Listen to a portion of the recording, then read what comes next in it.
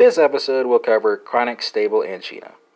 Chronic stable angina is going to be indicated usually here, and the hallmark is going to be chronic, reproducible, exercise-induced chest discomfort that is relieved by rest and nitroglycerin.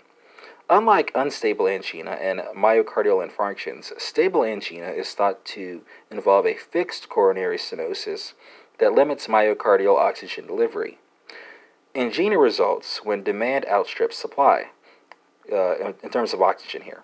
The most important coronary artery disease risk factors are going to be DM, smoking, hyperlipidemia, hypertension, age, and a family history of premature coronary artery disease.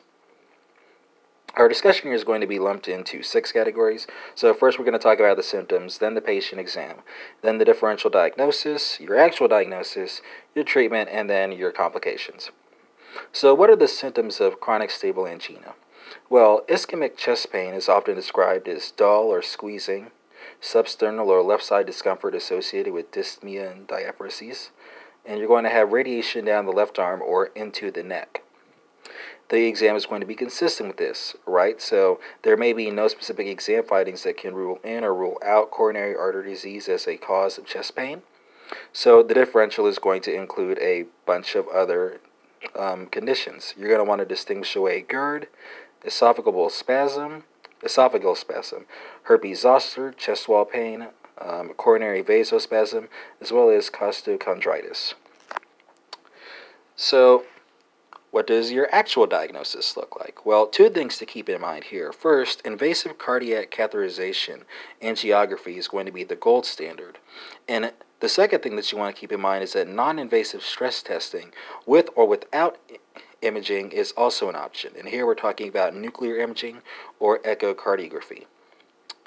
Chronic stable angina can be treated, fortunately, and there are 5 things to keep in mind here. First, risk factor reduction can play a huge role, right? So you might want to encourage your patients to stop smoking, as well as to have aggressive treatment of hypertension, hyperlipidemia, and DM.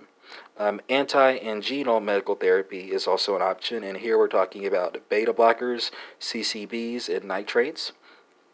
In terms of secondary prevention, the medications are different. Here we're looking at aspirin, statins, and ACEIs, which have been shown to reduce cardiovascular events in patients with chronic coronary artery disease.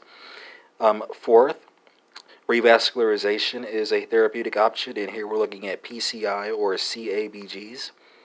And finally, you can have enhanced external counterpulsation, which is used in patients with angina that is refractory to medical therapy and whom revascularization is not possible. The complications, which is the 6th and final part of this episode on chronic stable angina, are actually quite short. So first we're looking at a reduction in life quality and limitation of activities involved in daily living. So it's short, but unfortunately the complications can be quite severe.